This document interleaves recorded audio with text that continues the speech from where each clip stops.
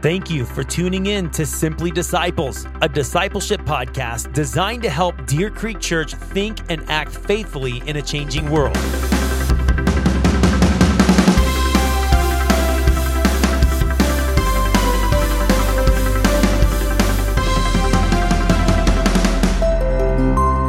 One of the most common conversations Christians have is how to make sense of the Bible.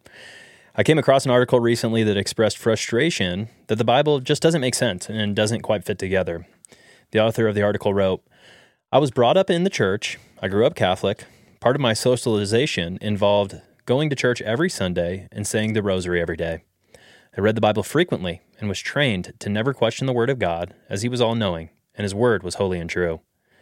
But now that I'm free of that fear and can use logic and reason to come up with my own conclusions, and after listening and reading widely on the subject, there are many things in the Bible that don't make sense. Namely, how does the Bible actually fit together? It seems like a random collection of stories and rules that don't have any logical coherence. How does God relate to humans is another confusing topic. Like God preaching forgiveness, but couldn't forgive Adam and Eve, His most important creation, one time. Instead of forgiving them for their transgressions, He threw them out of the Garden of Eden after their very first mistake. What's that all about? Or take the story of Exodus. Why would God kill innocent children when He killed all the firstborns of the Egyptians? What crime had they committed? They say He's a just God, don't they? Why would He kill innocent children because of the sins of their Pharaoh? Those are all common conversations that we have on a somewhat regular basis, that the Bible sometimes is hard to understand and hard to see how all of it fits together, and that it's hard to make sense of how God relates to us. So we want to answer those questions today. First, how does the Bible fit together? And then secondly, how does God relate to us? And answering those questions with me today, I have Chad Donahoe. Chad, how are you doing? I'm doing well, Daniel. Thank you. Yeah, okay. And Aaron Ellis? I'm doing pretty good, too. All right, it's guys. Good to be here. Yeah. Well, what's our answer to those two common questions? One, how does the Bible fit together? And two, how does God relate to us? How would we take a stab at that? I actually think the answer to both of those questions, it's the same. So the answer is the word covenant. So throughout the Bible, God relates to humans by entering into covenants with humanity.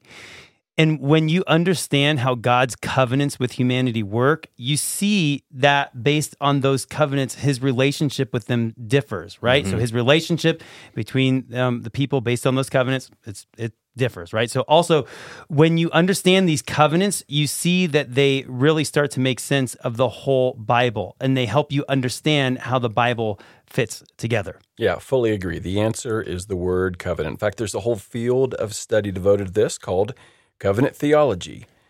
And you've probably noticed, well, we'll see if you've noticed that covenant is written on the title pages of the two parts of your Bible, because they read Old Testament and New Testament, but testamentum is the Latin word for covenant. Mm-hmm. And how did that title get there? Well, the earliest Christians saw a big chunk of the history of God's people is divided up between the Old Covenant, and that would be that God made with Moses before Israel entered into the Promised Land, and the New Covenant, which was accomplished in Christ. So covenant theology is simply recognizing that very thing, that the Bible is structured by covenants. Covenants make all the Bible fit together and help us understand how God relates to humanity. That's good. So before we get ahead of ourselves, maybe we need to let's just take one step back really quick and ask maybe the more basic question, what is a covenant? Okay. Let me apply my seminary education here. Mm-hmm. Please do. The Hebrew. Where did you go to seminary again? Covenant Theological Seminary. Okay, all right. There That's you go. Very good. Good seminary. The Hebrew word for covenant is berit. Mm-hmm. The Greek word is diatheke. They both mean the same thing. A covenant is a God-initiated, binding, living relationship between God and certain people. So at its most basic form, that is what a covenant is. Good.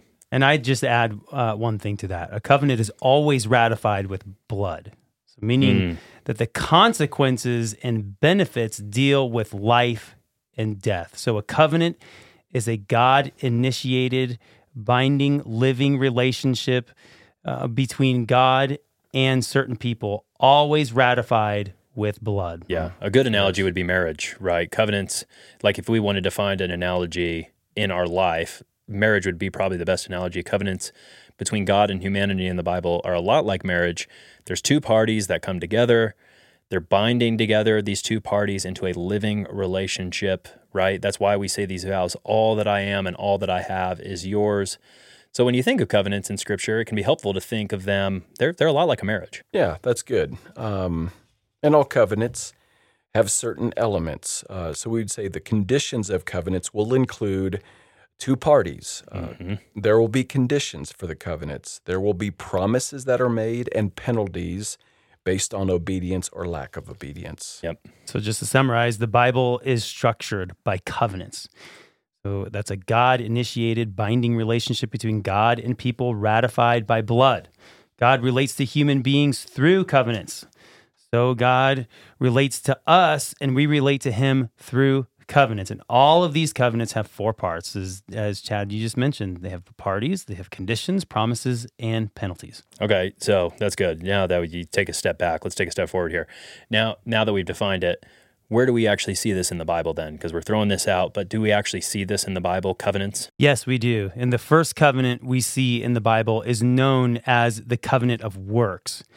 You see the covenant of works at the beginning of Genesis. So in Genesis chapter 1 through 3, those are chapters where God enters into the first covenant with humanity through Adam and Eve, and that is a covenant of works. Yeah, and you can see this if you were to pick up the book, What We Believe, on the Next Steps table, and you looked at Westminster Confession of Faith, chapter 7, paragraph 2, it says, "The first covenant made with man was a covenant of works, in which life was promised to Adam by God, and in him to his posterity," that's his descendants, anybody who would come from Adam, "upon condition of perfect personal obedience." So what this is saying is that the first covenant God entered into with humanity happened in the Garden of Eden. Two parties, God and Adam. There were conditions, perfect obedience to God's law. Do not eat from the tree of knowledge of good and evil. Adam was required to do something in order to maintain this relationship with God, and that was the condition for keeping the covenant. Do not eat from the tree of knowledge of good and evil. There were also penalties to it: physical, spiritual, eternal death. God said, "On the day you eat thereof, you will surely die." And there were also promises: if you don't eat it, you'll live. You'll have physical, spiritual, and eternal life. So yeah, that's the first covenant God made with humankind through Adam. It was a covenant of works. Yeah, and when you think about it, that covenant, the covenant works, is really ingrained in us. Every religion essentially teaches that covenant. And here's what I mean. It teaches, or the thought is, if you do good, God will let you into heaven. And the reason we intuitively believe that, and that all religions teach that, is because it is the covenant God gave humanity through Adam and Eve. Do this, namely obedience, do this and live. Don't do this, and disobedience and die. Yeah, that's how God relates to us. We do good, we get good. We do bad, we get bad. That is the covenant of works. Yeah, and karma, right? That reminds me of, some people teach karma. We often hear people talk about that a lot, where it's the basic idea that that instead of using the term covenant of works, they'll say what goes around comes around, right? I do good stuff, and good stuff comes to me, and good stuff comes right back to me. And so that's a common way that we see that people kind of try to live that out, But to summarize this, the first covenant we see in Scripture is the covenant of works, right? This is where God promised eternal life to Adam and Eve and their posterity, to their children, through Adam's perfect personal obedience. Okay, so Adam would be perfectly obedient, and life would continue. And that covenant is also that covenant is almost ingrained in us, if you will, right? It pops up naturally when we think of how we relate to God, and that's why I brought up karma. Oh, totally. Right? Yeah, because all religions basically teach that. Yeah. Yep. So in some way, it actually does make sense. Yeah. But and just to think for a second, just the radical difference between, so often whether music, sitcoms, you name it, karma is assumed. Whereas for the Christian, we say, no, it's all about grace. Totally. Right. All Totally. about grace. And that exactly, and that is because of this. Because the thing that I was just thinking of is it kind of begs the next question, which is this. It says, so how does Adam do with this covenant? Right? What did he do with this? Did he keep the covenant? Ooh, I know the answer. Okay, Daniel has his hand No, up. So Chuck can take it. Yes, the answer would be no. Adam. I was going to say that. Adam did not keep the covenant. In fact, it's clear in Scripture. Hosea 6, verse 7 is speaking about God talking to Israel and Judah, and he says, like Adam, they transgressed the covenant. There they dealt faithlessly with me. So God's comparing the Israelites to Adam in the garden. They disobeyed God. So the short answer is no. Adam transgressed the covenant. He did not do what God commanded. He ate from the tree of the knowledge of good and evil God had commanded him not to eat of. As a result, he did not receive the promise of eternal life, but what he received instead was the penalty, the guilt for his sin, which is death. And also, not just Old Testament, right, but New Testament. Paul speaks of this in Romans chapter 5. I'll just read Romans 5, verse 12, where Paul says, therefore, just as sin came into the world through one man, namely Adam, and death through sin, so death spread to all men because all sinned. Paul goes on with this argument in verse 18. Therefore, as one trespass led to condemnation for all men, again, this one trespass through Adam, led to condemnation for all men, so one act of righteousness leads to justification and life for all men. And we would say that one act was through whom? Christ. There you go. Verse 19, for as by one man's disobedience the many were made sinners, so that by the one man's obedience, namely Jesus, the many will be made righteous. Isn't that what makes other religions so tragic? We think, we can receive eternal life, we can receive heaven by doing good works, by being a good person, do good, get good. But Paul is explicit. Sin came through Adam, death through sin, death spread to every person because we all sinned. And he adds to it, now we're all condemned. We're all sinners because Adam failed the covenant of works. We're all born condemned and sinful. And now nobody can save themselves through obedience. Nobody through God's law or by being a good person or by doing enough good things. It's tragic. And anyway, so why is it important let's ask this question. Why is it important to know the idea of the covenant of works? Well, everyone is born into this covenant. That's why. So Adam is our representative, and he is our covenant mediator. So he acted for us as the representative of all humanity. So if we are his posterity, we descend from him, we are then guilty with him. We are also bound by creation and nature into this covenant relationship with God. And because of this covenant and the failure of Adam, we are all now born alienated from God, and we cannot save ourselves. As the Puritans who coined the term, in Adam's fall, we sinned all, right? So like a legislative representative, Adam represented us just like that. And so here we are, and we are caught up and bound in his sin. By his sin. And what's the story of Scripture? It's bad news and good news, right? And there is good news following all that we're saying here. We have to have a new covenant, a new way of relating to God. And here's the good news. If we're ever going to be in a relationship with God again or have eternal life with him, there has to be a new covenant. And in fact, this is what Westminster Confession of Faith says in 7.3, man by his fall, having made himself incapable of life by that covenant. The covenant of works. The covenant works, thank you. The Lord was pleased to make a second covenant, commonly called the covenant of grace. That's good. And so just to make sure that we have clarity of where we're at right now, which is important, we have now covered the covenant of works and now the second, which is the covenant of grace. And that is why the covenant of grace, this is why Scripture says that we need grace, not our own personal accomplishments or merit. We need grace. We don't need works. We need a new covenant mediator because Adam failed. Yeah, we need a better Adam. We need a better Adam. That's exactly right. We need a new covenant that is not based on our works or efforts. That's the covenant of works, right? Mm-hmm. But we need a covenant that is based on the works and efforts and righteousness of someone else. Yeah, Christ. Yeah. Oh, man. Thank you for preaching that. Needed to hear that. As we wrap up, because we probably have only time for one more question here, guys, let me circle back to where we started. The article we spoke about at the beginning, her first question was, how does the Bible actually fit together? It seems like a random collection of stories and rules that don't have any logical coherence. Oh, but it does have a coherence. Yeah. Yep.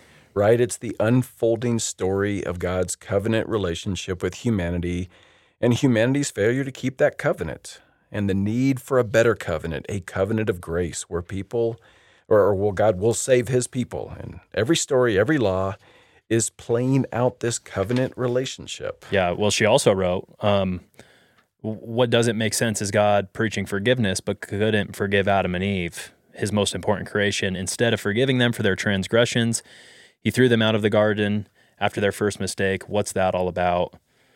Well, we're going to talk more about this in more detail, but this is just wrong because Adam and Eve failed. Of course they did. Absolutely, yes, they did. And Adam and Eve were thrown out of the garden. Correct. She's correct on that. But he also extended them a better and new covenant relationship. Yep. So this is The when covenant of grace. he instituted the covenant of grace, correct. In the covenant of grace, you have two parties, God and his people. The conditions now are no longer works, but they're faith, right? In the previous episode, guys, we talked about faith being a gift from God. That's right. So he gives us graciously that faith, okay? That's the condition. Now the promise, it's a free gift of eternal life. So key word, free gift of eternal life and forgiveness of sins. Okay, the penalty completely removed. Why? Because Jesus took the There is penalty. therefore now no condemnation for those who are in the new covenant mediator, Christ Jesus, the better Adam. So again, we're going to talk about this next week, but God doesn't have, he doesn't just leave humanity. He doesn't leave humanity without forgiveness or grace. Right. In fact, God is exceedingly gracious and gives humankind a new covenant to prove it. Because remember the conditions of the covenant of work, if you don't keep these, you die. Yeah, that's right. And so God says, okay, so grace is, I'll go die for them. Yeah, that's right. I'll take the penalties of the covenant of works. Lastly, though, she talked about Exodus. Why would God kill innocent children?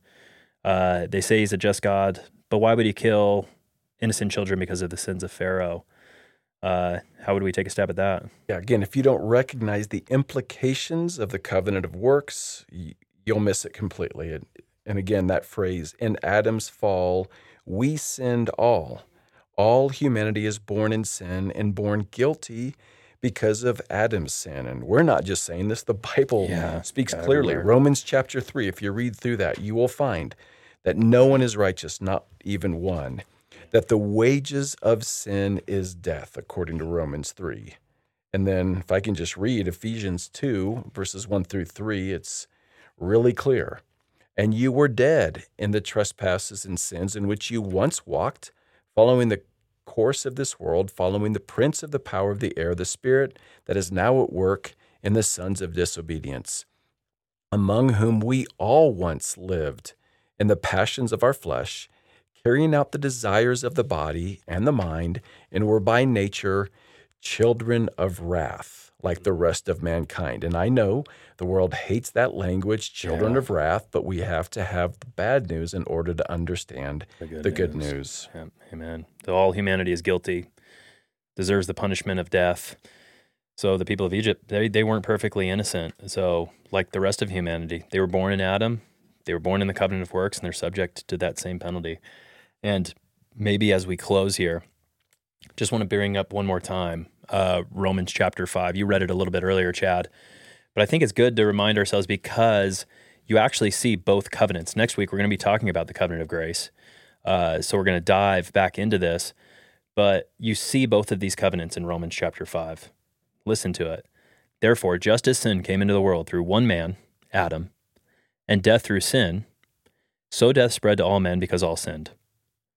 Then it says, therefore, as one trespass led to condemnation for all men in the covenant of works through Adam, so one act of righteousness leads to justification and life for all men. Covenant of grace in Jesus.